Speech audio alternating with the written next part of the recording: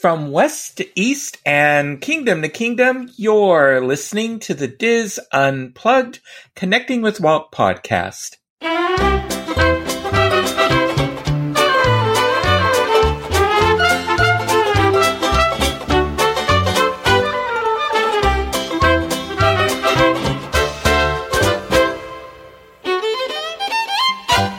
Connecting with Walt is brought to you by Dreams Unlimited Travel, experts at helping you plan the perfect Disney vacation.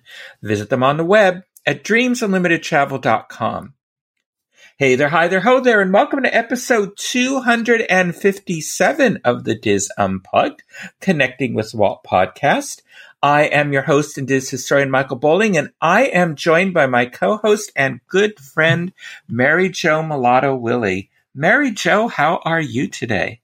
I'm doing great. Hi, Michael. And I want to thank you for including me in this week's episode. I'm happy to be one of your fill-in friends this time. Well, thank you. I appreciate it. I as well. And I think you're the perfect person sort of to kick off our round of guest co-hosts until Craig returns. We're hoping sometime in the fall. Although Craig may be a guest host, once that or would be twice. Fun. You never know. So, and we are back with a new episode. We ran the last couple of weeks. We pulled, you might remember the interview with Ben Harris, Mary Jo, that I did on the Disneyland show. I remember that. Way back in 2015. So it's funny because I didn't remember it. I've done so many of these shows. Well, they were always so interesting. So I always was, with my hands on my chin, just listening to everything that was being said in those interviews. And I know that the shows were up a bit late. It's, as Craig posted at one point, we were having issues with the server. Craig told me this afternoon that has been resolved. So hopefully we are going to go back to being a Friday, Saturday, release schedule. So well, that's good to hear. Keep our fingers crossed. Technology and I sometimes do not get along. Well, today we are continuing our series of Walt Disney's animated features.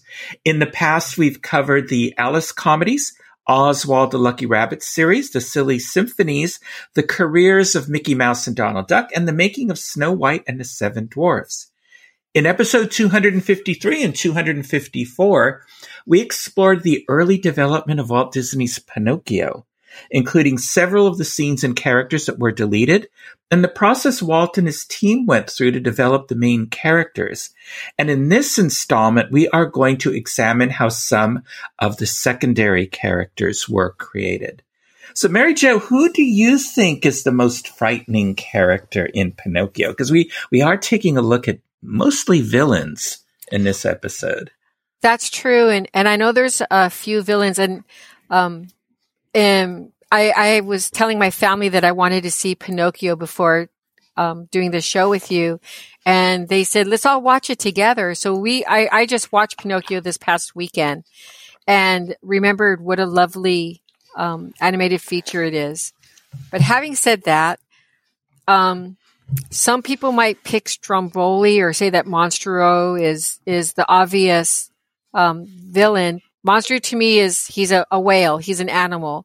For me, the one that freaked me out was the coachman. Mm-hmm. So people might not think about it, but he was so sinister when he was talking about that taking these vulnerable children, turning them into donkeys, sending them to the salt mines or the circus, and he had no compunction for any of them. And I totally got the yeesh factor when I was watching it, especially when his face turned red and he had this demonic look. That one kind of gave me like a little goosebumps on my arm, shivered. So I was surprised to have that reaction. Mm-hmm. What about you? I agree with you that he is very sinister, and he is one of the characters we're going to talk about. For me, I think because of one scene, it's Stromboli. Mainly when they're in the cart and he's telling Pinocchio, who is trapped in the birdcage, what his fate will be when he's done with him. And then he has that axe and he throws it into a pile of partially chopped up wooden marionettes. That was pretty horrible. And basically threatening to kill Pinocchio when he doesn't need him anymore. And I just found that horrifying when I was a boy. So, and it's pretty chilling in a Disney film. It really is. We were kind of surprised. I think Disney, in the earlier films, the Disney studio, didn't, I don't want to say coddle, but didn't protect young children's feelings as much as it's done today. Mm-hmm. No, I agree. I absolutely agree. I think I don't know. I just think we were less, I don't even know what the word is. We were, those kinds of things didn't have the impact on us. Or if they did, yeah, we had the nightmares and all of that, and then we just sort of got over it. Yeah. And now we tend to, in my opinion, we tend to sometimes overprotect children because that's a part of growing up. Being afraid safely is a part of our development. And that's one of many things I feel we are robbing children of that I think is going to have an impact on them when they're adults. A negative I think you impact. hit on a really good point. Because I mean, and I'm guilty of it too. When my kids were younger, where you try to protect them from so much, but then if in that safe environment, they can explore, right? And we're here to catch them when they face those issues. But if you protect them so much and shield them from anything that might scare them or bring alarm, when they're faced with it at an older age, they don't have those coping skills that we developed when we were younger. That was a really good point, Michael. I hadn't thought about that. Yeah. Oh, yeah, that's why I'm a great believer in free-range children. Let them go out, play, and explore like we did and like my kids did. And they were safe. And, although I know I didn't know where Jerry was going all the time. And then, but neither did my parents about me. So, and then you make up games and rules, and kids learn how to negotiate and learn how to troubleshoot. And yeah, maybe they get lost on one of their roamings around, but that's all part of development. Then they find their way back home. Yeah. They figure it out. So, and I think children are being robbed of a lot of that now. Yeah. When I see parents do that kind of stuff today, I just have to look at them and admire, because I don't think that's the norm anymore. Mm-mm. No, it's not at all. But, I want to start out talking about two of the more adorable secondary characters. And one of them is my other favorite. Last time when John and we talked about who our favorite characters were, we both had the same favorite character, the Blue Fairy. So I don't what's your favorite character in Pinocchio? Actually, my favorite character in Pinocchio is Figaro. Well, and that's my second favorite character, and that's who we're going to talk about first. So what do you like about Figaro? I love his antics. I love that I just want to cuddle him up, and I know he'd squirm out of my arms if I try to, but he's so dang cute, and the expressions that he has, and they're kittenish, but yet he has so much character in him. I've always been drawn to Figaro. Yeah, that's why I was so happy when they replaced Carnation Gardens with the Princess Fantasy Fair area, and they have Figaro up there on the window. So I thought that was just a nice little touch. And he's sleeping, and then the little chirpy bird wakes him up, and he just sort of looks at him and then goes back to sleep again. Oh, he tries to swat him. He gets his little paw out and swats him. Mm-hmm. So, well, he's probably annoyed. Yeah. Well, Figaro the kitten and Cleo the goldfish are arguably the cutest characters in the film who play important roles, but they were not significant in Carlos Collodi's story. In the book, Geppetto had a cat, but it was barely mentioned. In later drawings for the book in 1911, playful cats were inserted into scenes by the artist. So it was like, when Pinocchio came to life, there was a cat looking at him. When they meet up with Jiminy Cricket, there was a cat in the scene. There were all these cats in the books, in the images for the book. In a 1937 stage version of the book, a cat was a major character who took an instant dislike to Pinocchio when he came to life. So early on, Walt and his team planned to give Geppetto an adult cat rather than the kitten we know now. Walt suggested the cat be quote, a screwball character, unquote, like the one in The Worm Turns, which is a recent Disney short cartoon with a comically sadistic cat. And Walt said, not the same personality, but just as extreme.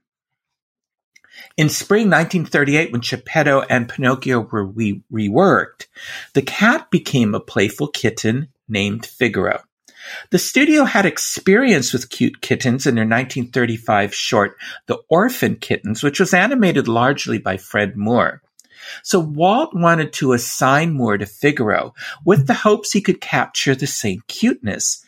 But Pinocchio was the film in which the artists who would become known as Walt's 9 Old Men were becoming dominant, and Figaro was handed off to Eric Larson.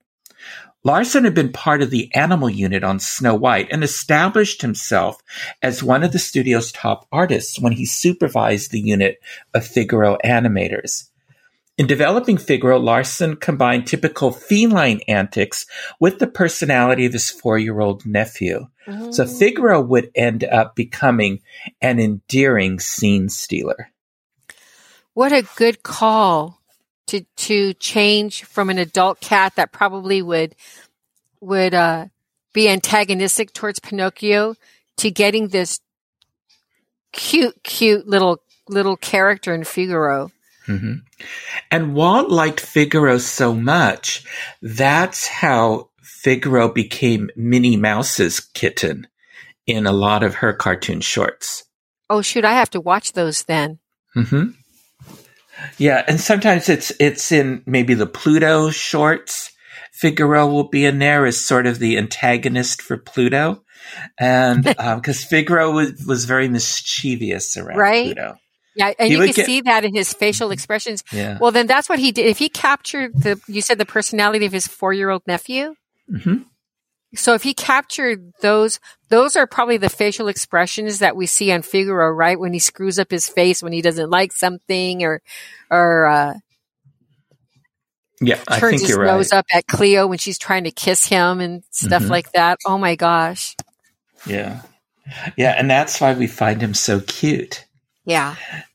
Now, no one recalls why Geppetto also had a pet goldfish because he didn't have one in the original story. But from the very beginning of the film's story development, he had a goldfish. At first, the writers didn't do much with the goldfish. In March 1938, Walt referred to the fish as Ferdinand, and this happened to be at the same time the Disney cartoon short Ferdinand the Bull was in production.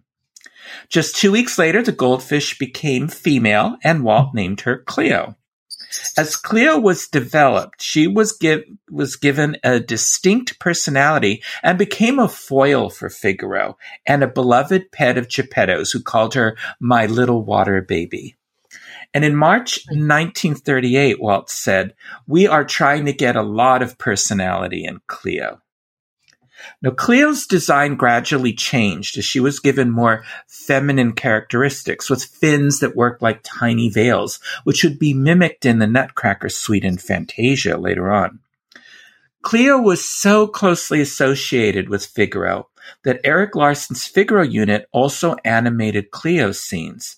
Larson animated several of her scenes, and animator Don Lusk animated most of Cleo's close-ups. Lusk had assisted Larson in the animal unit for Snow White and became the specialist for Cleo. Walt was so pleased with Cleo that he said, "That is going to be cuter than hell in this when she brushes against the finger like a cat." Yeah, they did a great job with Cleo. I mean, she's a beautiful little fish. You can't help but love her, I think, in the film because of the personality that they give her in the film. I mean, again, she's also expressive and she's loving. And you could see that they poured that into this little character. Yeah, with her expressions and then her shyness hiding behind her tail like a veil. Yeah, and like when she does that spin in her tail, that's what you're talking about. When she does that spin and her tail just covers her face. And when you think about, even in those days, as early as 1938, the artistry of showing a transparent veil of a tail over her face, right? The artwork that had to be done to create that. Oh, absolutely. And the special effects. That's what we'll talk in our next episode about that and some of the animation techniques that were developed as they created Pinocchio. Yeah, I was really impressed. But yeah, I'm so happy that they added these two characters. I think they gave so much life to this film. I agree. Absolutely. Now we're going to start looking at some of the villains. So from the very beginning, Walt was intrigued by the fox due to the sly imagery of foxes in children's literature and the role of the fox in Collodi's story. Walt saw the fox as a fast-talking conman, a character type that was common in films, but not in animation. In a 1937 story conference, Walt said, "I would plan the character of the fox and cat if you see them working a shell game." Walt then improvised a scene in which the fox delivered his spiel with the cat as his shill in an effort to cheat onlookers until they see Pinocchio on his way to school. Walt imagined the fox talking out of the corner of his mouth as he tried to get an unsuspecting victim to play his shell game. Now, Walt suggested several gags for the fox, but as the story developed, the fox's personality became more subtle and refined. By April 1938, Walt saw the fox as having pretensions to dignity with an air of shabbiness, similar to Charlie Chaplin and other comedians of the era. Walt acted out his movements while saying, "He has a certain dignified walk. A cab drives by. You see the shadow of it, and a cigar butt comes out. From this dignity, the guys scram for the cigar butt. The fox hooks the cat's pants, pulls him back, and gets the butt himself. And they're immediately back into the dignity stuff. Then they see Pinocchio coming along." This scene was soon dropped as the fox became associated with the theater and gives an elaborate description of theater life to Pinocchio as he detours the puppet from school to the marionette show. His shabby elegance was now the lost elegance of a faded actor. There were long discussions about the name of the fox. Walt disliked Honest John because it was too common for this character. The team worked to come up with a name that would be in keeping with the fox's delusions of grandeur. Suggested names included J. Willoughby Fox, S. Ashbowl Smith, J. Overly Foulfellow. Finally, in a compromise, his name became J. Worthington Foulfellow, but in the film he was called Honest John. So they got a compromise, a true compromise, right? If Walt didn't like Honest John, but the guys are saying, how can we convince him? Mm-hmm. Yeah.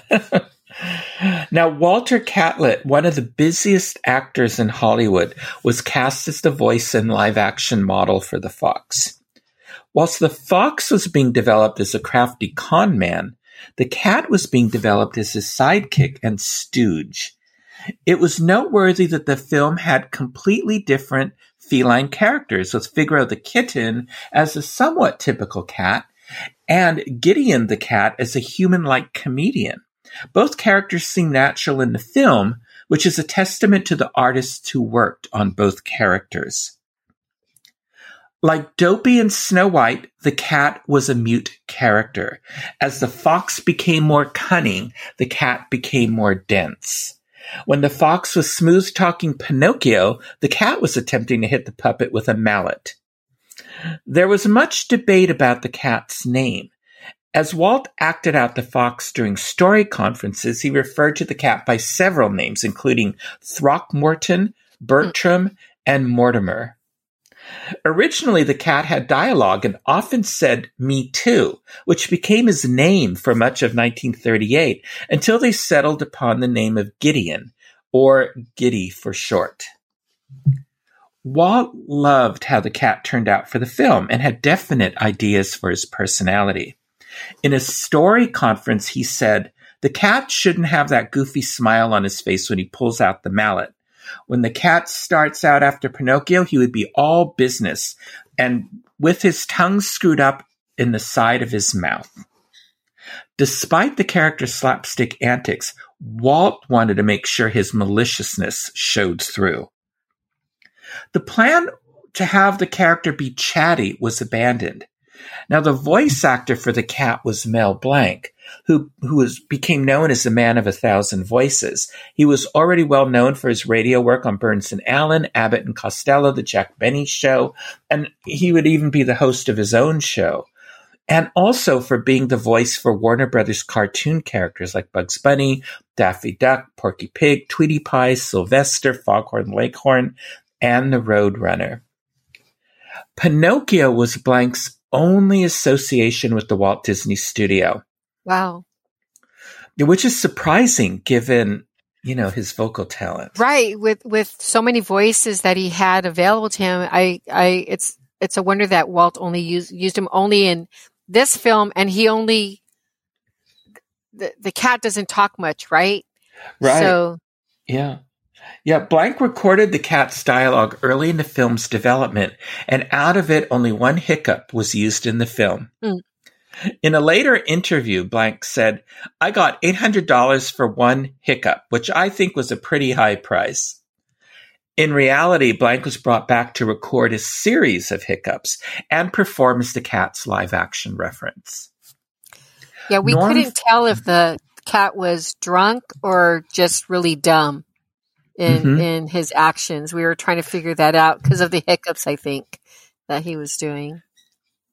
Yeah, that's true. Although I don't know if I don't think we see him drink. No, I don't think we see him drink. He tosses things around, but I don't remember him drinking. If he had a bottle or something. Yeah. Norm Ferguson was assigned to lead the Fox and Cat unit. Ferguson was one of the designers of the Disney animation style and was best known for animating Pluto and the Big Bad Wolf. He was also the leader in developing personality animation. John Lounsbury, who worked on Snow White, was a part of this unit and would become one of Walt's 9 old men.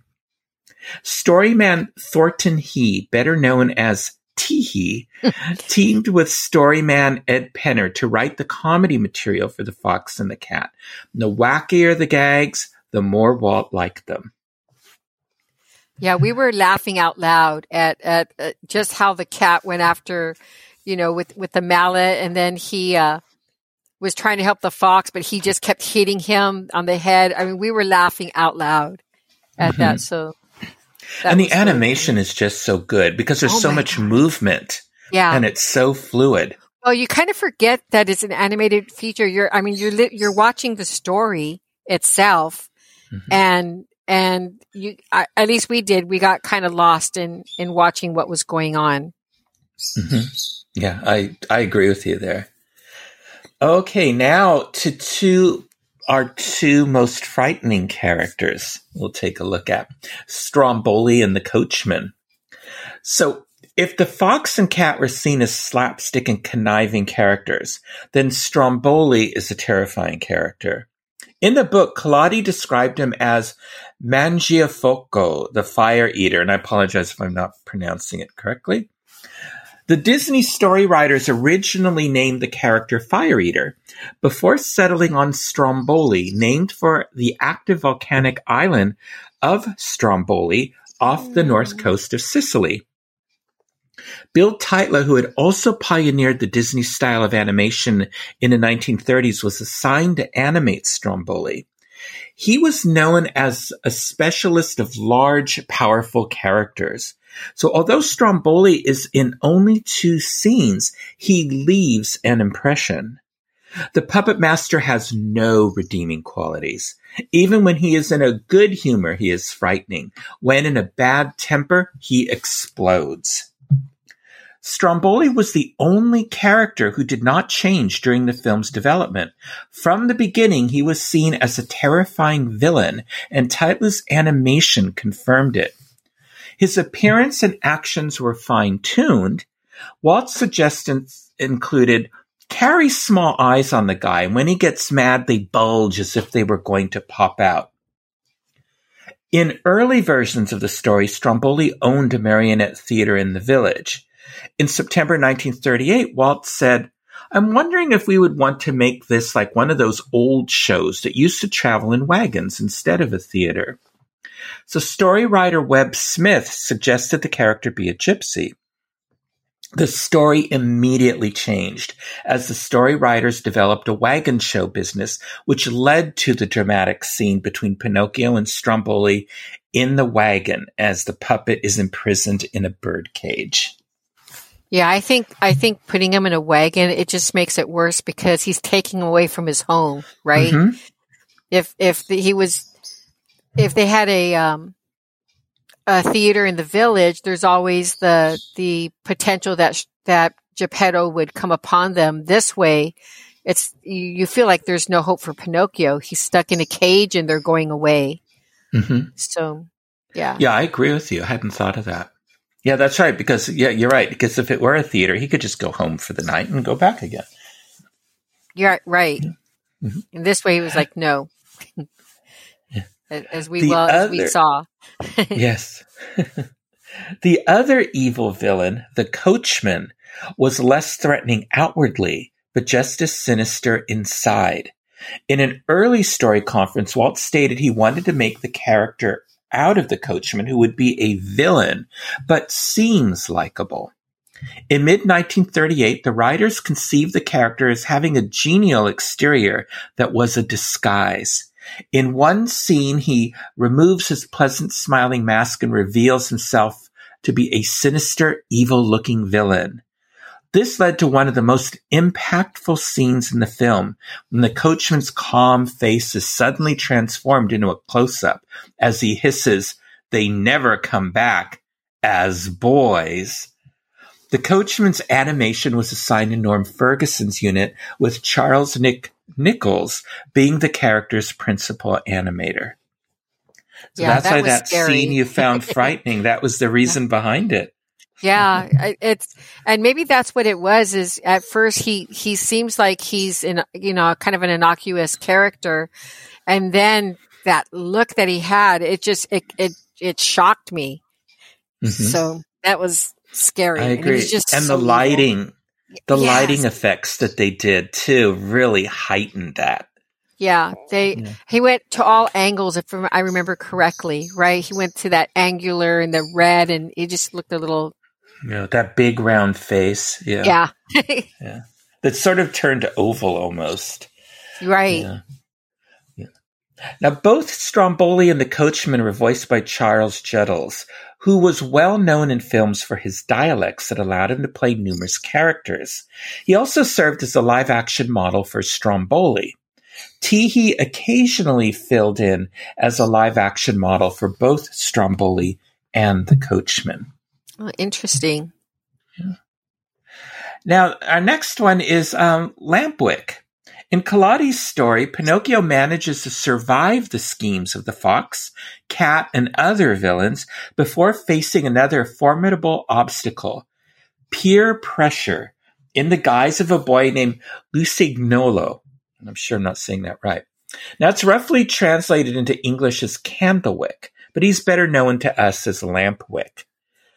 As the film story was developed, Lampwick wasn't included until late in the process and appeared in September 1938 as a rough and surly boy Pinocchio meets on the coach heading to Pleasure Island. His personality was not developed as late as December 1938, and Walt expressed his dissatisfaction with this, believing the story should not be further developed until all the characters have been determined. Walt felt that Lampwick was too mild-mannered and wanted him to be developed as a swaggering punk. Said Walt, "I would like to get more modern phraseology for this kid, Lampwick. Make it as slangy as we can. Just a tough kid." Now, ironically, the two characters who take an instant dislike to each other, Jiminy Cricket and Lampwick, have more contemporary American personalities compared to the other more European-style characters in the film. Walt had definite ideas for the voice casting of Lampwick. Writers had been using child actor Mickey Rooney as a model for Lampwick, but Walt warned them away from that idea in November 1938. Walt wanted the actor Frankie Darro as the voice and live-action model for Lampwick. Darro was well known for depicting tough kid characters in Warner Brothers films. Despite this, Darro was not immediately cast in the role, even when Walt reminded them again in December that he wanted Darro in this role. Yeah, that's interesting. Mm-hmm. Yeah, in early 1939, Cliff Edwards recorded some of Lampwick's dialogue along with Jiminy Cricket's. When the studio assembled the early press material for the film, the role of Lampwick was left blank with the line, quote, "Voice and live action not cast on 3-1-39, unquote. However, no candidates were ever auditioned for the role, and in June 1939, Darro was cast as the voice of Lampwick. Australian-born comedian Clyde Cook was hired as Lampwick's live-action model. He had appeared in a series of Hal Roach comedies and was often cast as a timid character due to his slight nature. Although his personality was the opposite of Lampwick's, his work as an eccentric dancer and acrobatic gags made him perfect for the character. He contributed to Lampwick's swaggering strut, suggesting he is looking for trouble. Fred Moore was the sole animator of Lampwick, and it has been suggested that Lampwick's mischievous grin resembled Moore's characteristic grin. He put a little of himself in that. Mm-hmm. You know, I never really thought of Lampwick as a villain, though. But when you look at it, when they talk about peer pressure, that's really interesting that they incorporated that theme into the story. Yeah. And he encourages, Pinocchio to act out, breaking things at Pleasure Island, smoking cigars, drinking beer. So he was definitely a bad influence, but he gets his comeuppance. Oh, yeah, he does. Because at the end, he becomes sympathetic as he turns into a donkey. But, and it's interesting, I have not seen the recent live-action version of the film with Tom Hanks, but they say that the Pleasure Island scene was really watered down. Because, it was. Because in the original Pinocchio, children saw, as you were saying, Mary Jo, they saw there is a repercussion for bad behavior. But I guess in the live action one, they drink root beer instead of real beer and all that. Well, what's the harm in that? So, again, I it's a shame that from what I hear, they watered down sort of the potential lesson children could draw from that scene. I wanted now that I've seen the original so recently, I want to see the live action again and compare those scenes, because I think that what happens at Pleasure Island, where the boys are, running rampant and doing whatever they want, and then what happens to them would be such a sobering lesson for young kids. Mm-hmm. We remarked on it. Some of my family members remarked on that.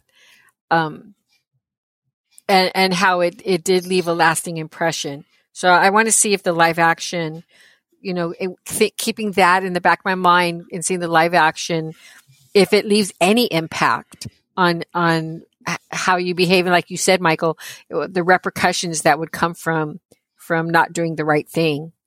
Right. There's definitely a punishment. And, I don't know, when you were, I'm a little older than you, but when you were younger, was jackass a swear word? It was in my house. My house, you know how they have like G-rated language? Mm-hmm. What's above G-rated language? We weren't allowed to like say stupid, and no, it was above. It was super G-rated. So, okay. Jackass wouldn't have been something said, although I heard it. It was said. It was said, but I remember when I heard it stated in Pinocchio, it shocked me when I was little. It still is shocking. Yeah, it's a strong word, but but the vernacular from that time period was a lot different than what kind of like what we use with. Yeah, we when I grew up, where we didn't use the word stupid, and you couldn't call somebody a liar and stuff like that. So hearing those types of words kind of is a little shock to my system still. Yeah. To this day. Yeah, I agree. So now many find Monstro the whale, who swallows our protagonists and gives them a fearsome chase after their escape, as the most spine-tingling villain in the film. This character appeared in a Collodi story as Pesci Khan, which translates as dogfish. Again, I probably mispronounced it. In some translations, it's terrible shark. And in the 1911 film and the 1937 stage play, he is depicted as a whale. In the book, he is described to be larger than a 5-story building, could swallow a railroad train whole, and was notoriously cruel. That would be pretty terrifying. I'm sorry, talking over you. I'm just saying that would be terrifying to be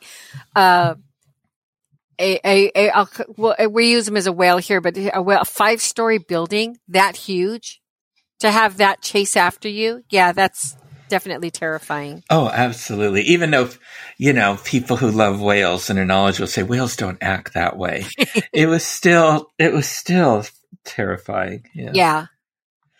From the beginning, story writers decided to portray this character as a whale of huge proportions. When Walt described the whale chasing the tuna, he said, "We should have a lot of roaring and vibration every time the whale goes by. It should shake the camera and drown out everything." The whale's cruel, cunning nature was established early on when he sees the fish and pretends to be asleep until the fish come closer. In early story notes, it states that Walt wanted an awe-inspiring name for the whale. In the underwater scene in which Pinocchio asks fish for directions to the whale, Walt wanted the name to strike fear in the fish. Walt suggested the name Mamba. By June 1938, the name of the whale was Monstro, and it never changed. As we've already mentioned, Bill Tytla was known for animating large, powerful characters, and he seemed perfect for animating the largest character of all in the film. But once again, much of Monstro's animation was handed over to emerging animator Wolfgang Wooly Reitherman, another who would go on to be known as a member of Walt's 9 Old Men. Rather than taking over sole animation of the character, Reitherman and Tytla collaborated, with Tytla animating the initial rough animation and Reitherman polishing and cleaning up the final drawings. Reitherman shared these responsibilities with the junior animators in his unit, so they would all have the opportunity to work on a scene. As Ollie Johnston later said, there was a lot of erasing.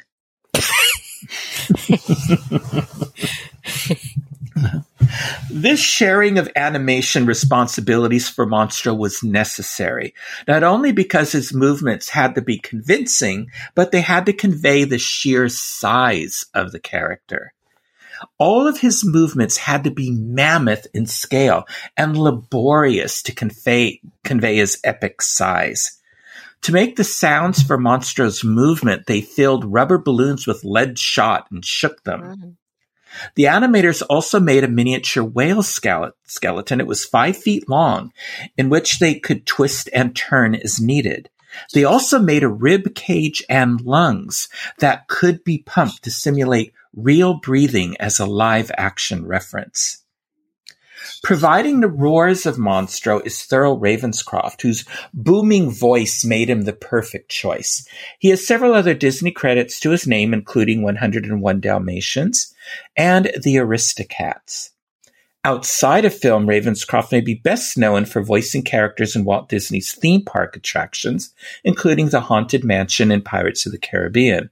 He was also the uncredited voice of Kellogg's Frosted Flakes mascot, Tony the Tiger. They're great. That's right. I'll always remember that. I just want to mention something, now that you talk about how horrifying Monstro was, it reminded me, Monstro's at Disneyland, right? Yes. When you first go on Storybook Land canal boats and his eye opens and closes. When my son Nick was little, he refused to go on the Storybook Land canal boats because he was convinced that Monstro would eat us. And I never really kind of got it until you explained, you went over the whole thing. Right now, when you described Monstro and how they made him so menacing and how huge he was, of course, to a child, because my kids were little, they were weaned on Disney films. So I'm pretty sure I had them watch Pinocchio when they were toddlers.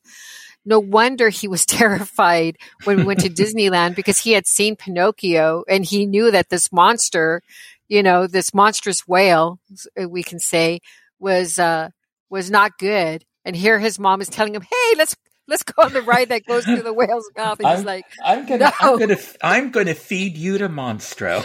Yeah, I'm pretty sure that's what he was thinking, until he got older and he could see that, of course, that we'd be okay. But it was a few years before I could convince him to go on that attraction. Mm-hmm. I could see that. Yeah. Yeah. And do they still? I don't remember the whole spiel for the Storybook Canal Boats, which is one of my favorite attractions at Disneyland. Yeah. But remember, they used to say that that when Monstro sneezed, he blew out his tail. He blew off his tail, and that's why we could go through him. Yes, I wonder if they. You know what? I'm going to pay attention next time I go to Disneyland, and I'm going to specifically go on that attraction. Mm-hmm. Yeah, that's when I don't mind if it's a long line, because the detail in that attraction is so wonderful. It has a direct connection to Walt.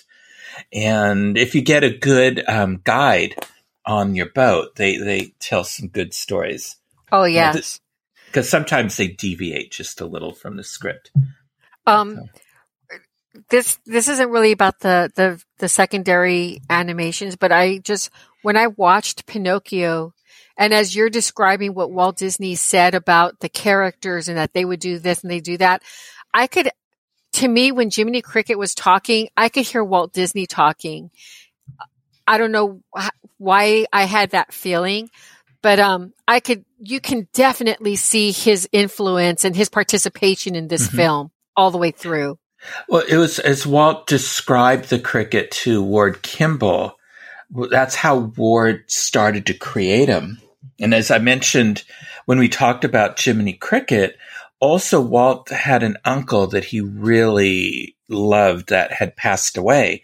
And as Walt was just telling Ward about him, Ward started to incorporate those qualities into the development of Jiminy Cricket. Yeah, this is the first animated feature that I felt so connected to Walt Disney himself. And while I watched the story. Yeah. Really, and this was, in everything I read, this was sort of the height of Walt Disney's, involvement in a film. Because then as time went on after this, he became less and less involved because the studio was growing. And then later on, he was planning Disneyland and all that. So this is probably the one that he was the most involved in, this and Snow White. Yeah, you can surely tell. Well, in our next installment, we'll explore the film's legacy, including its music and songs, special effects, and its release. But now it's time for This Week in Disney history.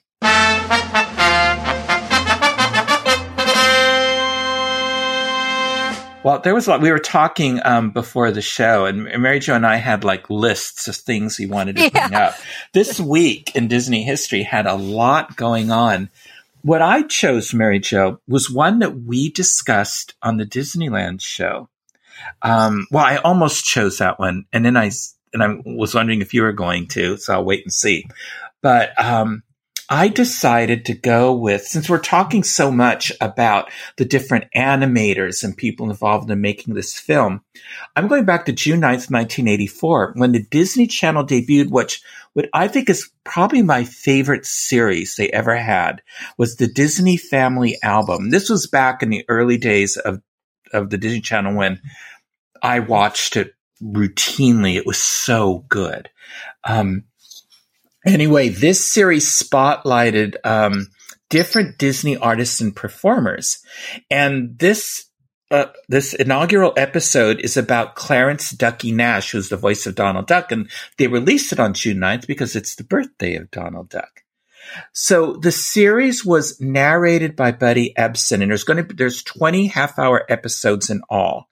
And they talk about the Sherman Brothers. They talk about the Nine Old Men. They talk about special effects. And Jimmy McDonald, who was behind those. And it's so wonderful because the thing is that all these people were alive. And so we get to meet them. We get to see where they lived, as they talk, and they talk about Walt. This is a jewel in the crown of the Disney Channel. We need the Disney Vault to be brought back. Well, we need it added to the Disney Plus channel and have an hour where they focus on these different series, Michael, because that sounds amazing. It is. And it's somebody somehow, I don't know how they did it in 1984. Somebody's recorded these and they are on YouTube. So you can watch it. Now they haven't been, cleaned up for HD or anything like that, but, they're still wonderful. I really recommend, go on the YouTube and find this series. It is. And what are we going to search for again? A treasure. It's called the Disney Family Album. Okay. It is a treasure. And the show will be nominated for 2 Cable Ace Awards in Best Informational Series category, and later sparked the idea for the Disney Legend Awards. So that's why this needs to be preserved and reintroduced. Also, it has a great opening sequence in it, and that was done by John Lasseter. That was one of his first jobs with Disney, was to create that opening sequence for this series. Wow. I'm definitely going to look it up. I have in my favorites, I have the full, and it's not high quality film, but it's the entire Tiki Room show because I love, the Offenbach, part that they no longer have anymore. I love that song. So I'll watch stuff like that. I'll watch other things from the early days, of Disneyland and some of their shows. So this right here will be something that I definitely want to look at. Yeah, it's worth it. And so I highly recommend this to everybody. And thank goodness somebody recorded this and has made it available. So watch it before Disney decides. I know. No, you can't have it. Nobody can have it.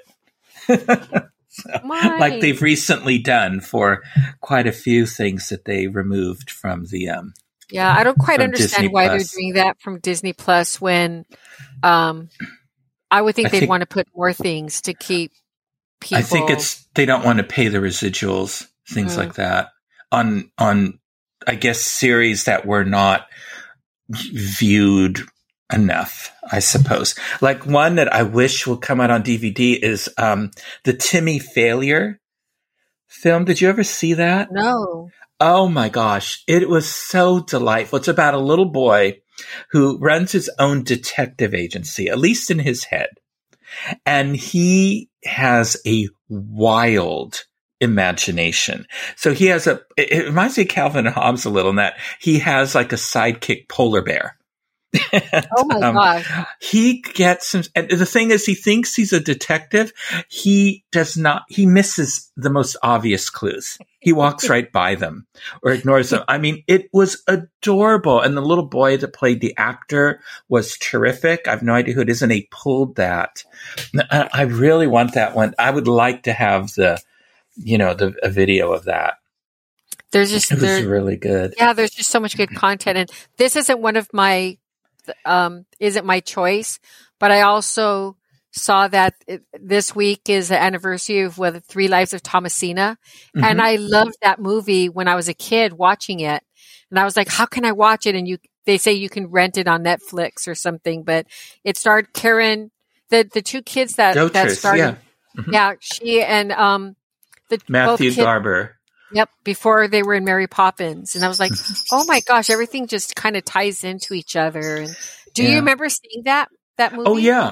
Oh yeah, absolutely. And I think I have it on DVD. Excuse me, but I love it. I thought Cat Heaven was so clever. Oh my gosh, yes. With the whole Egyptian thing motif, yeah. I might break down and rent it just because it brings back such good memories of watching these movies, and they're good stories. Yeah, and when it played on The Wonderful World of Color when I was a little boy, that's the first time I saw it. It was I think a 2-part episode, and I don't know how old I was. I must have been like 7 or something. And I kept, how whenever they say yes, they say I. Yeah. Well, I went around the house just doing that. I drove my mother out of her mind. She told me in no uncertain words to stop it. That was enough. Did you tell her I when she said that? Yeah, I did. And I think she slapped me when I did it too. Yeah. I have a very vivid memory of that because she didn't hit me often. But yeah, she slapped me across the face. She was done. Mm-hmm. Oh my she gosh, was. So what do you have for us? Oh my gosh. So mine's not even Disneyland related. It's Walt Disney World related. And so on June 7th, 1975, Walt Disney World's version of Mission to Mars that was developed with NASA debuted in Tomorrowland. So it replaced the Flight to the Moon attraction, which had opened at the beginning, in 1971, almost at the beginning when Walt Disney World opened. And guests first entered a viewing area known as Mission Control, which was modeled after a typical Mission Control center with chairs, control panels for about, they had audio animatronic technicians whose backs were to the audience. And then facing the audience was the flight director, Mr. Johnson, who was voiced by radio and TV announcer George Walsh. And he showed like film clips and explained how man had made numerous advances in space travel. And then after that pre-show, the guests boarded their spacecraft, which was, and you'll remember this too, Michael, because I remember doing this at Disneyland. It was a circular theater with stadium-like seating. And in the middle of it was a circular flat screen. Well, they had two, one on the ceiling and one on the floor. And it would show you as you would leave Earth, and then you would see, I'm pretty sure in Walt Disney World, you'd see the Magic Kingdom. For us, we'd see Disneyland disappear and then see the moon and then Mars, appear up on the screen above.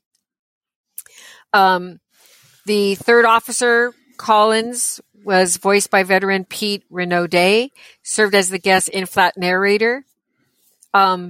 And the reason why I picked this is because for two reasons. One is when I was a kid, I don't know if we were just more naive in those days or what, but I truly thought that we left Earth and that we were riding into outer space, and that we were landing. And I just remember the wonder, as when you're a child, and in the innocence, how you go on these attractions and you really believe that you're sailing to space, or you're, going on a pirate ship, or you're doing all of these things that we get to do at the Disneyland and the Magic Kingdom and some of the other parks now. And, it was a nice reminder of that. And then the other reason I, chose this is because that Mission to Mars closed its doors in 1993, then reopened as the extraterrestrial alien encounter, which my kids and I went on when we first went to Walt Disney World in 1999. And I remember we went after hours. I had got that 3-hour, that package where you could go. Right. Yeah.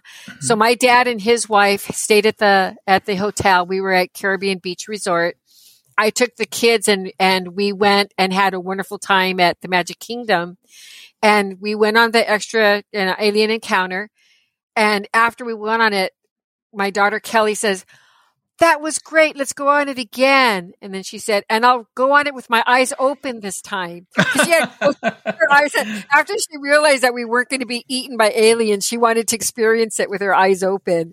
And again, it's just the innocence of kids and the joy that you get going on these attractions. So these things that happen just, really make me smile. And then today is, as you know, that it's known as Stitch's Great Escape. So my question to you is, 4 attractions in one spot. Is that a record, or is there any other location at the parks that have had at least 4 attractions? I don't think so. I can't think of one off the top of my head. Yeah, that kind of jumped out at me also. So, although did they? Yeah, I guess they had did they open up with Rocket to Mars, or did they open up with Rocket to the Moon, like Disneyland did, and then went to Mars? Well, it said that it replaced that Flight to the Moon was the first attraction. Okay, it was. Okay. And then that was in 1971. So 4 years later, they were already going to Mars. Leave the moon behind. So I think when it was built, we had already landed on the moon. I think that was part of it. 71, because we landed in 1969. Right. Yeah.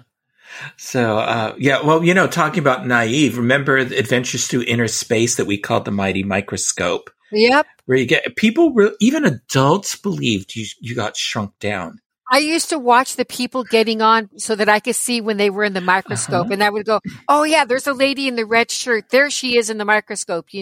I truly.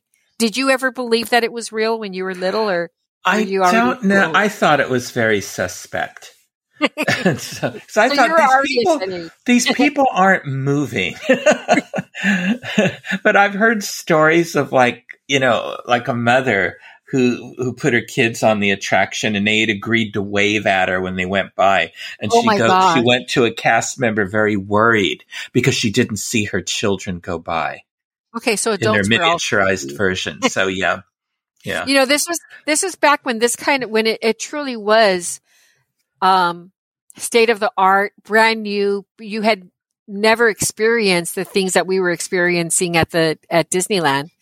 In a lot of these attractions, because there were no videos or anything. And I mean, I'm not going to go into I could talk on and on about the innovativeness of the Disney parks.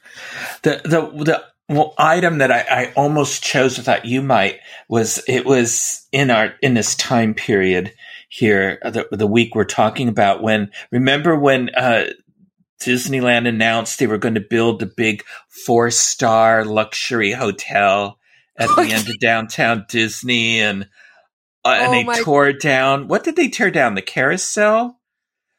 They tore down the Carousel Hotel, and they were going to put the parking lot behind it, and they were going to over. Walkway, and they were going to skip everybody else on Harbor Boulevard. Yeah. It goes straight to Disneyland from there. Oh, and it was such a horrible design. Yeah. And oh gosh. Oh, the hotel itself. I don't know how many times we discussed it, and a lot. And I just the memory of how disgusted you were with the lack of theming of that hotel. And all of us were very disappointed, right? But you were audibly disgusted. Yeah. Yeah, it was just, it wouldn't have fit in as well. So no, but what a mess came of that whole because it affected Disneyland's, the Walt Disney Studios relationship with the Anaheim, government. Yeah, and all that, in a negative way. Yeah, definitely. It took quite a few years for them to I think they're in a better place now. I think when Anaheim, during the pandemic, when Disneyland shut down for a year and their tax revenue dropped dramatically, they had to slash their city budgets and all of that. So I think they've now come to appreciate Disneyland once again. So, and they're all for this now. This Disneyland Forever. What is it called? Disneyland Forward. They're very excited about that, from what I hear. Because of the they've been added years to come up with something out of to be the phoenix out of ashes. Yeah. Especially if they go through with the most of the plans. Mm-hmm. Yeah, we'll see what happens. Yeah. Well, speaking of Disneyland, I wanted to remind folks about our Diz Unplugged Dreams Unlimited travel event at the Disneyland Resort. It begins August 4th, and then we are renting out probably my least favorite area in Disneyland, but I think I'm the minority in that. And that we are renting out Pixar Pier. And also, I guess it's being changed. The name is Pixar Gardens now. I thought it was. Oh, really? Paradise Gardens? It was that makes Paradise sense. Gardens. Yeah. This is what John is calling it. So I wonder if they gave him a little, hey, we're changing the name okay. preview. But on the 4th at 8:30, you will be able to enter the park with the ticket. The event ticket, we'll go to Pixar Gardens, and we're going to have a private reception there from 9 to 11:30 p.m. And there's going to be food, beverages, and exciting guests. I think, John always manages to have characters at these special events. So I'm wondering if there maybe will be some Pixar characters or something there. I wouldn't be surprised. He's so good at doing that. He is. These gardens are really a nice area to get together. They're outdoor, but at that time of night in August, it's going to be beautiful. It is. It's going to be perfect. And then from 11:30 p.m. to 1 a.m. is the private Pixar Pier Party, and you can ride that Incredicoaster until you hurl. Toy Story Midway Mania, that's probably the one I'll go on. The Pixar Pal Around, I have never been, I don't think I've been on that. I went on it once. Finally, I think I went on it with Nancy, and it was actually fun. Well, I've been on it when it was Mickey's Fun Wheel, and I've never been Pal Around. I was thinking of the In and Out characters. Mickey's the Pal Around. I love that. I go on that all the time. I have never been on the swinging cages. Are you going to go on them this time? Well, we originally said it was going to be me, John Sakari, and you were going to ride it. Now you're not going to be there, and I don't know if John is going to come. So, really? He might not make it? I don't know. I have no idea. So, well, I'll tell, because Kelly's going. So I'll tell Kelly and I'm bummed to miss it, and so's Nick and Yasmin. And then there's Inside Out Emotional Whirlwind. That's one you were thinking of. There used to be Flicks Flyer or something. Yeah. That's when I rode it with my granddaughter. It was fun. Yeah, that one is a fun one, and that's an attraction that truly did change lands. Yes. Oh yeah, they just picked it up, moved it, and rethemed it. Jesse's Critter Carousel and Silly Symphony Swings, another one I have never been on. Because I was worried I was going to get sick. Well, take your Bonine or Dramamine, whatever it is you take. That one's a fun, because you get that fresh air as you go around, and so there's swings that go in a circle and they raise you up, and you go and they play really cool, silly symphony music. Mm-hmm. Oh, I like the way they themed it. Yeah, from the Orange Stinger, what it used to be. And then the games of the boardwalk will be open, so you can test your skills with Midway Fun. And the prizes you receive is the satisfaction of knowing you may have won, because there are no prizes. I think it's cool, because how many times did you just want to try these to see if you could make it in, and never had that opportunity, and now you can. you could throw those baskets. They have I think four games that on the I think boardwalk. so. Yeah. Yeah. So, and tickets are on sale. Right now they're $125, which when you think that this runs until 1 a.m., that's pretty good. And you're going to have food and drinks and all kinds of stuff. So I think John did a good job keeping that price down. Also, if you book a room, they do have a block of rooms, discounted Disneyland Hotel, and I think Grand Californian Adventure. If you book through Dreams Unlimited Travel, your rooms, you get a ticket to the event automatically. So, anyway, and then on the next day, that's the 4th, but wait, there's more. On August 5th, there's going to be a Diz Unplugged live podcast. Location and time is to be announced. At first it said it was at the Grand Californian, but now I notice it says location and time to be announced. In order to attend the live podcast, you have to have an event ticket. So you and that can't makes just sense. go to the podcast. Yeah. And then the 4th through the 6th, there'll be various meet and greets with podcast team members, and all of that will be determined as well. And that's all included with the events. When you walk by me looking green after I've ridden them, and Pixar pal around, I'll wave at you. That's my meet and greet. So you don't want them to stick a turkey leg under your nose after you've been on the Pixar Pal-A-Rel? Yeah.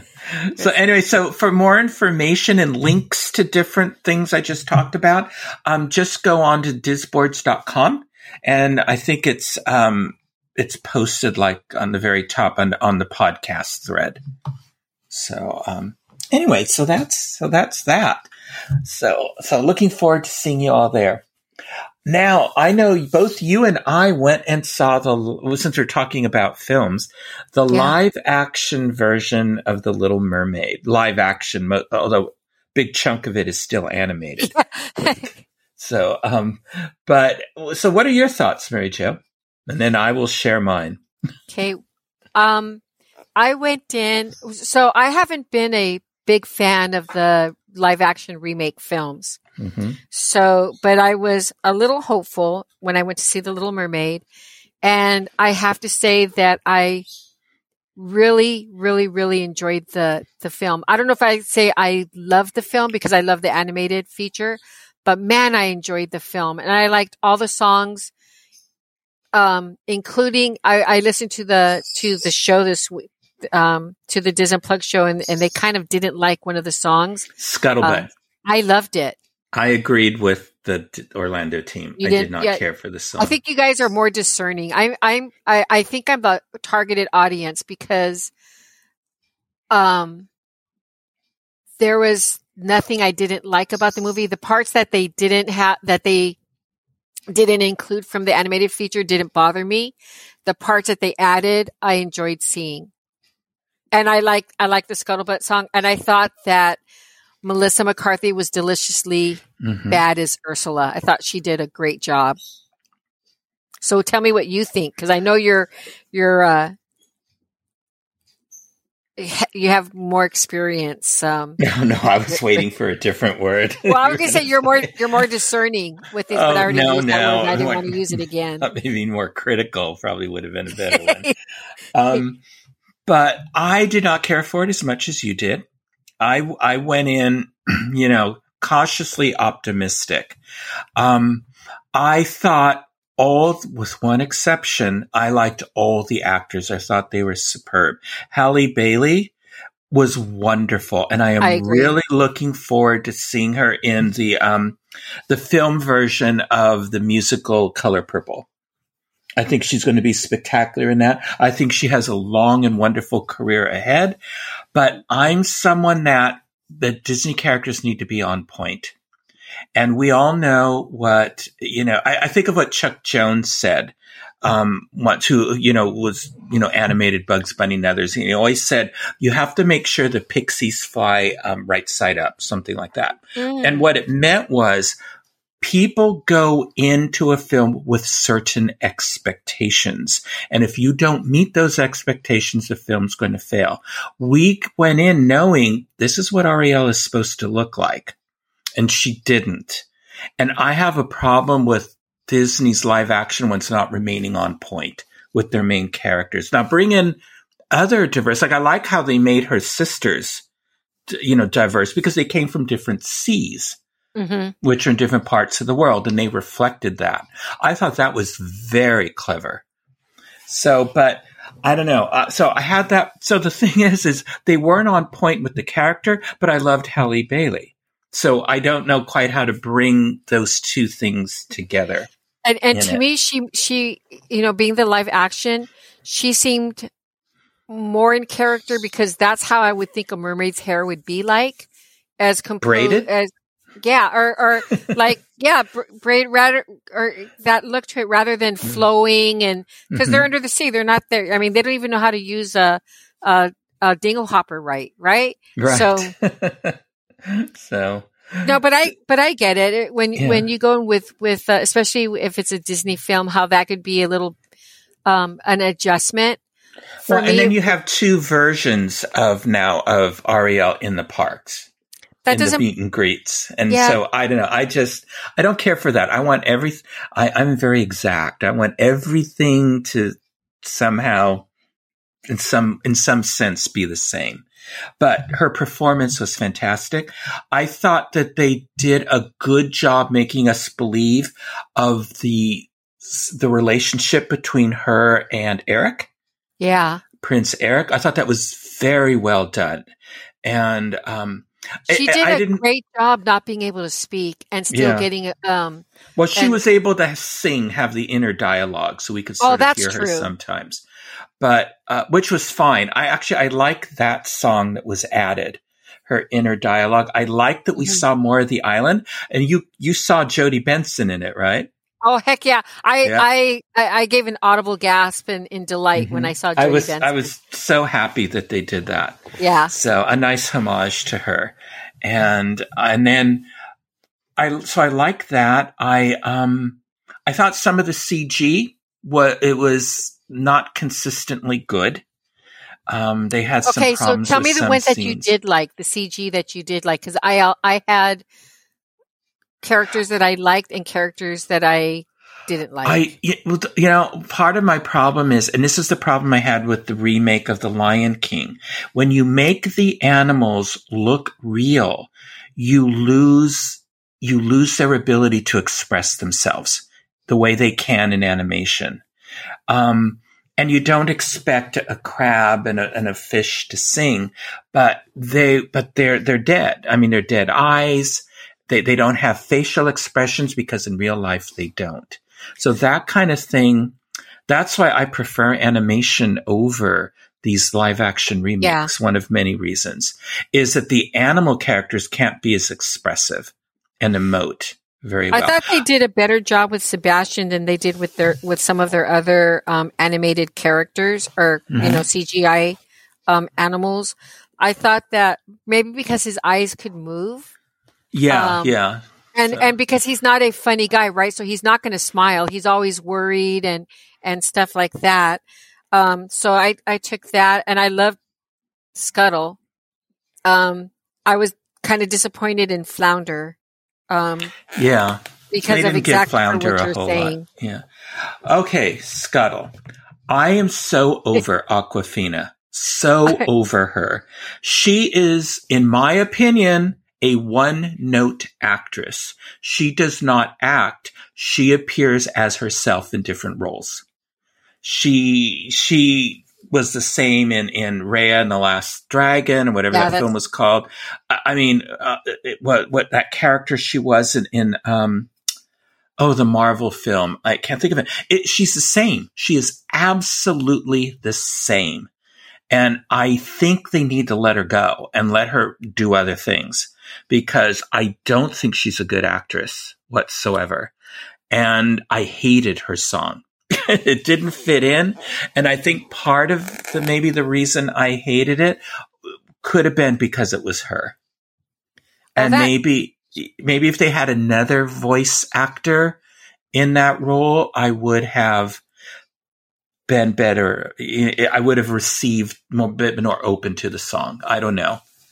Could be. So, I'm not. I mean, I think that she's ran the gamut of interpreting any more Disney because of her limitations, right? Well, and also, But I love what was that saying? That she ran the emotions from A to B. That old saying. That's pretty much her. So, so she and Scuttle's a central character. So that bothered me. What really bothered me was the under the sea scene. They didn't change the lyrics. Sebastian is describing the instruments the undersea creatures are playing, but they're not playing instruments. I agree with you. What were they thinking? They changed other lines.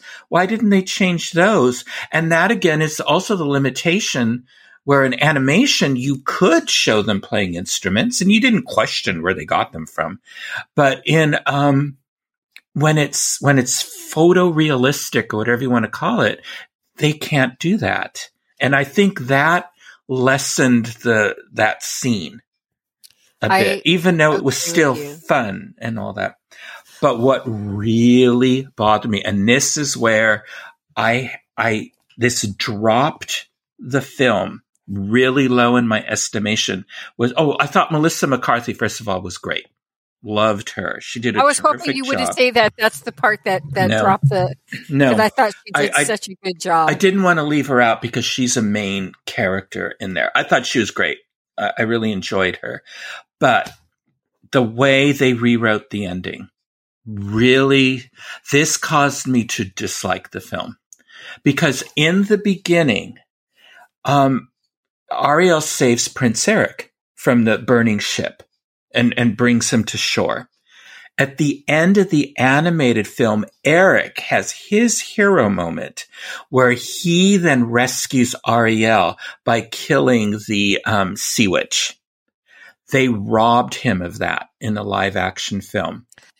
Ariel saved his life at the end again, and he's just floundering around in the water trying to keep his head above it. And then when Ariel tells her father, what she did, and Eric was there. Well, if I were the father, I would have said, yeah, well, what did he do? Yeah. What use was he? That ruined the film for me. Absolutely ruined it.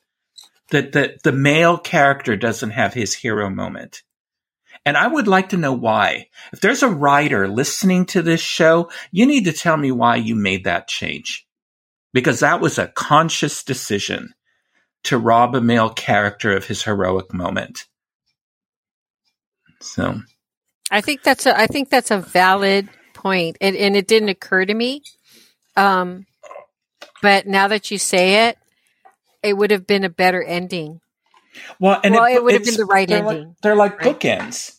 Yeah, Ariel is the hero in the beginning, and then Eric is the hero at the end as he saves the woman he loves. Yeah. Just as Ariel saved the man she loves at the beginning of the film. So it was the perfect complement when they wrote it for the animated version. So that's why it dropped. Those are all the reasons why it dropped way down for me. I still enjoyed it though. And, I'd probably watch it again when it's on Disney Plus. I won't go back to the theater to see it, but I'd watch it again. It's not there. There were worse live action films. I was going to say there's not many live actions that I would watch, but this one I would. Yeah. So, but anyway, so that's our thoughts on The Little Mermaid. I have a question for you though. Yeah. Of the live action, knowing your opinion. Regarding live actions, but is there any of live actions that you would count as the one I'm forcing you to choose one that you like the most? The Cinderella. Okay. Absolutely. They did everything right with that. They kept true to the story. They were pretty on point with the characters. They had to glamour up the evil stepmother, Lady Tremaine, and the evil stepdaughters. Well, they're not even evil. They're like self-centered and obnoxious and rude. But The stepmother is evil. She's sinister and conniving and duplicitous and all that. They did a great job with that. They got the dress right. That was important. But they explored Cinderella a little more. She was a little more assertive, which I liked. And she was more of an equal with the prince, but they did it in a really good way, I thought. They changed the fairy godmother a little, but she was still bumbling and all that. I loved it. I just thought that they stayed true to the original animated version, and the things they added to it complemented it really well. Oh, that's good. That's one that I haven't seen, and I think I had seen enough animated features that I just wasn't interested in seeing that one. But I think it's on Disney Plus. It is. I think you will like it. Watch it and let me know. I've watched that probably a dozen times. Oh, wow. Okay. That film. I really like that film.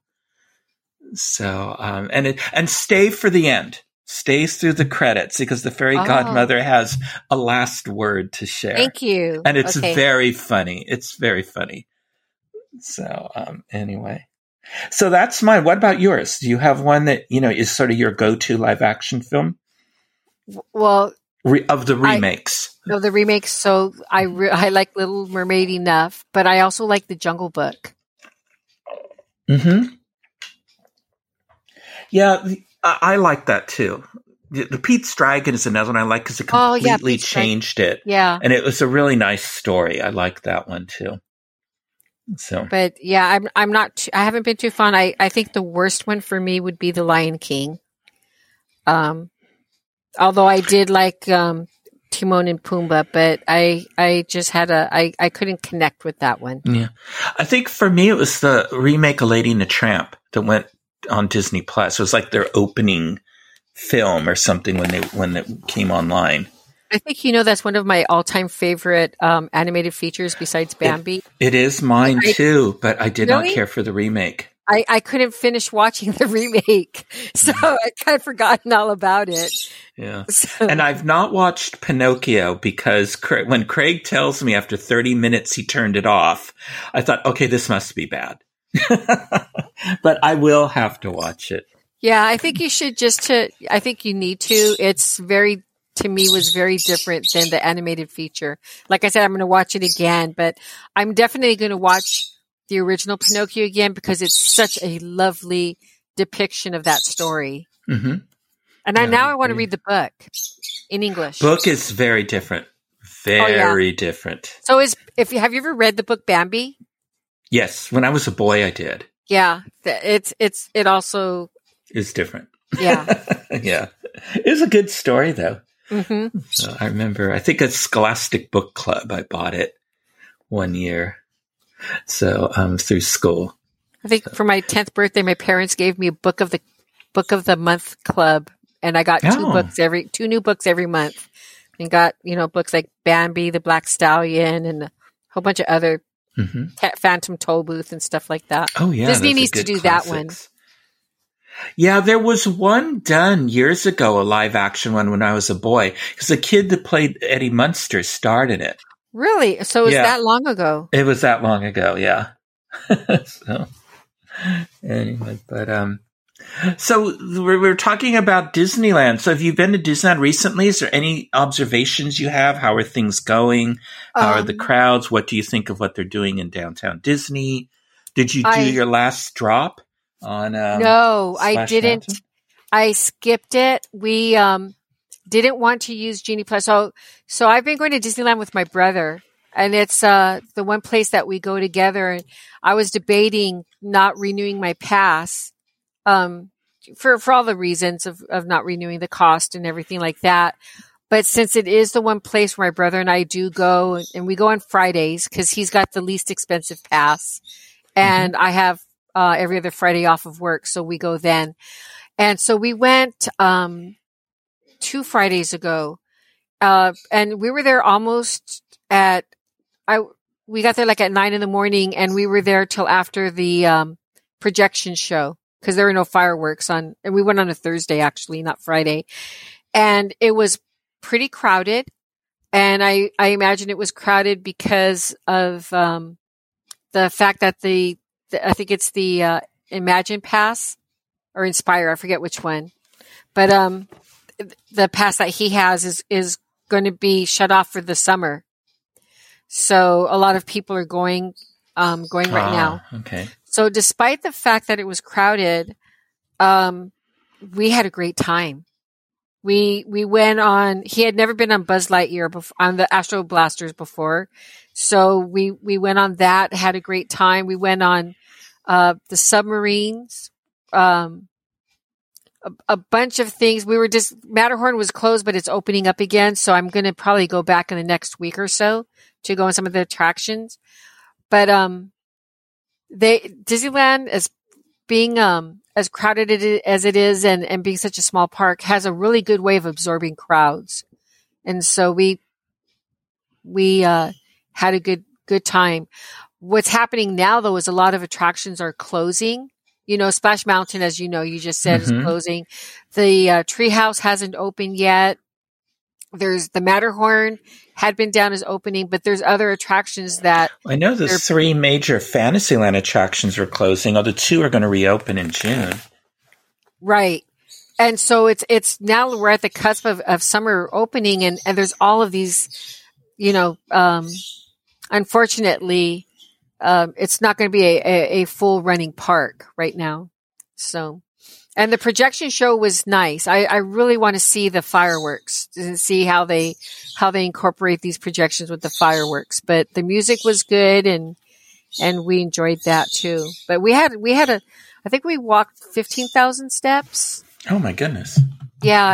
And it wasn't a strenuous day. We weren't running from attraction to attraction, but it was, and we never made it to California Adventure. So I told them the next time we go, we have to go to California Adventure because every time we go, there's so much to do in Disneyland that we pretty much spend the day over there. Mm-hmm. So when was the last time you've been to Disneyland? I haven't been there since December. I have a couple of trips planned. Yeah. Wow. Yeah. So I have to go back. I just haven't found a weekend that I can go. So yeah, you're going to like the decorations for the 100th celebration. I'm looking forward to that. And so I want to fit in a trip. You know, I'm going to be there for the Diz event, but I want to fit in another one. And then I have, you know, and then I'm going to be back again in December, that first weekend again, because that's our tradition. Oh, that'll be good. And you might, you know, remember we really enjoyed the holiday tour, Michael? Yes. I think you would enjoy the tour for the 100th celebration. It's more storytelling in this tour, and it's a full 2 hours. And then what, do they take you on any attractions? Let me think if we went on any attractions. Because that's definitely one I want to sign up for. And I haven't heard about the horticultural tour coming back yet, but they told me it was. They said it was. I asked again. They said it was, and that's another tour I really enjoyed. Yes. We should do that one together. Oh, that would be so. You'd be correcting them on what they have to say. I'd be taking notes. That was the best tour at Disneyland I've ever had. Yeah. And I still have my little packet of seeds that they gave us. Remember they gave us seeds and a little a little medal. Yeah, we got a nice pin for that. Yeah, it was really nice. Oh, we got a beautiful pin on this tour. I think they've learned they can't get away with lanyards. Oh, they have to have pins. Yeah, for the Walk in Walt's Footsteps or the Main Street story, I left a scathing report, which I never do, but I did. And I said nothing against the tour guide, but this is a horrible tour.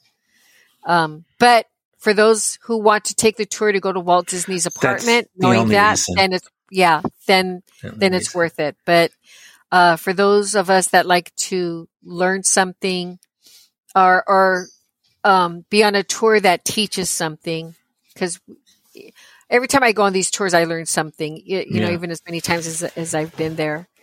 Now, in downtown Disney, does Ralph Brennan's look better in person than it does in the photos? I'll tell you next time I talk to you. I haven't been to downtown Disney. I'm so disappointed with the architectural plans that they have. Mm-hmm.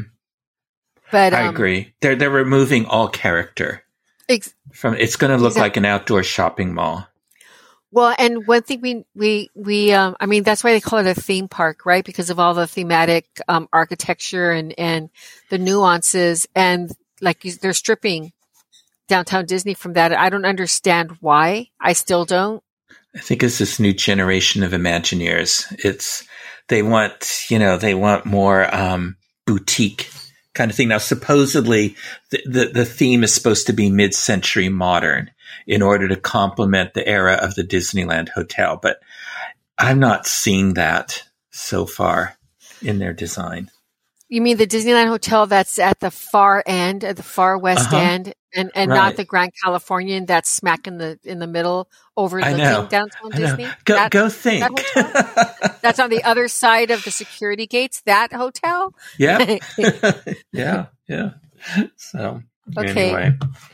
Well, I have to plan a weekend. I'll have to let you know the weekend in advance. Maybe we can That'll be cool. For part of it. So, yeah, and I will be... Go ahead. Pardon me? No, I think I talked myself into renewing my pass when it comes up in August. So, yeah. So, if you're at the Walt Disney Family Museum on June 3rd, I will be there. Be sure to say hello. They're giving a talk on Walt's plane that was at the D23 Expo. Oh, that's cool. Are they going to have the plane there? Do you know? Yeah, they're gonna land it on Chrissy Field. No, they might put some barricades around it and trust the fine people of San Francisco not to mess with it. Yeah, well, who knows? But but I think they have the pilot, and then they have, I forget who the other person is who's going to talk. They're going to share stories of the plane and Walt and all that. So that should be good. I ordered the Funko Pop of Walt's plane. I don't know if you ever saw it. And Mickey is sticking out of it in a little pilot's outfit. That sounds adorable. That's for them to autograph. So, since there are no books on it that I could find. So, well, Mary Jo, thank you for joining us. This was a lot of fun. I enjoyed our chat. I used several books and articles in researching this episode, including the book Pinocchio, The Making of the Disney Epic by J.B. Kaufman. Also at the Walt Disney Family Museum, speaking of that, I used their display on Pinocchio as a reference. Some websites and articles I referred to: The Real Pinocchio and the Disney Pinocchio on Storynori.com. Walt Disney's 1940 classic Pinocchio by the Daily Mail. The Real Story of Pinocchio Tells No Lies by Smithsonian Magazine. Walt Disney's Pinocchio by Charles Silver. The Twisted History of Pinocchio on Screen by Cindy White.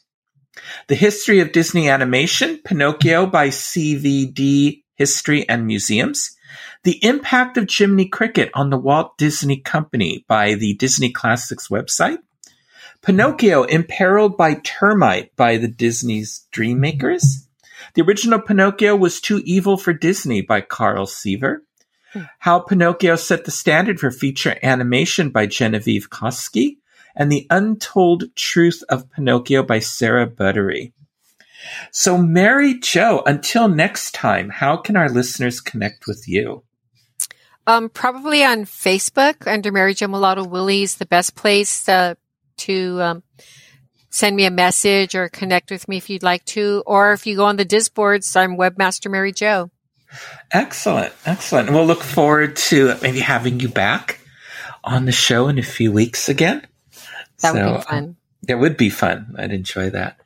So, and you can send me messages at Michael Bowling at DisneyInfo.com. Twitter, I'm at mbowling121. Facebook, Michael Bowling - Connecting with Walt.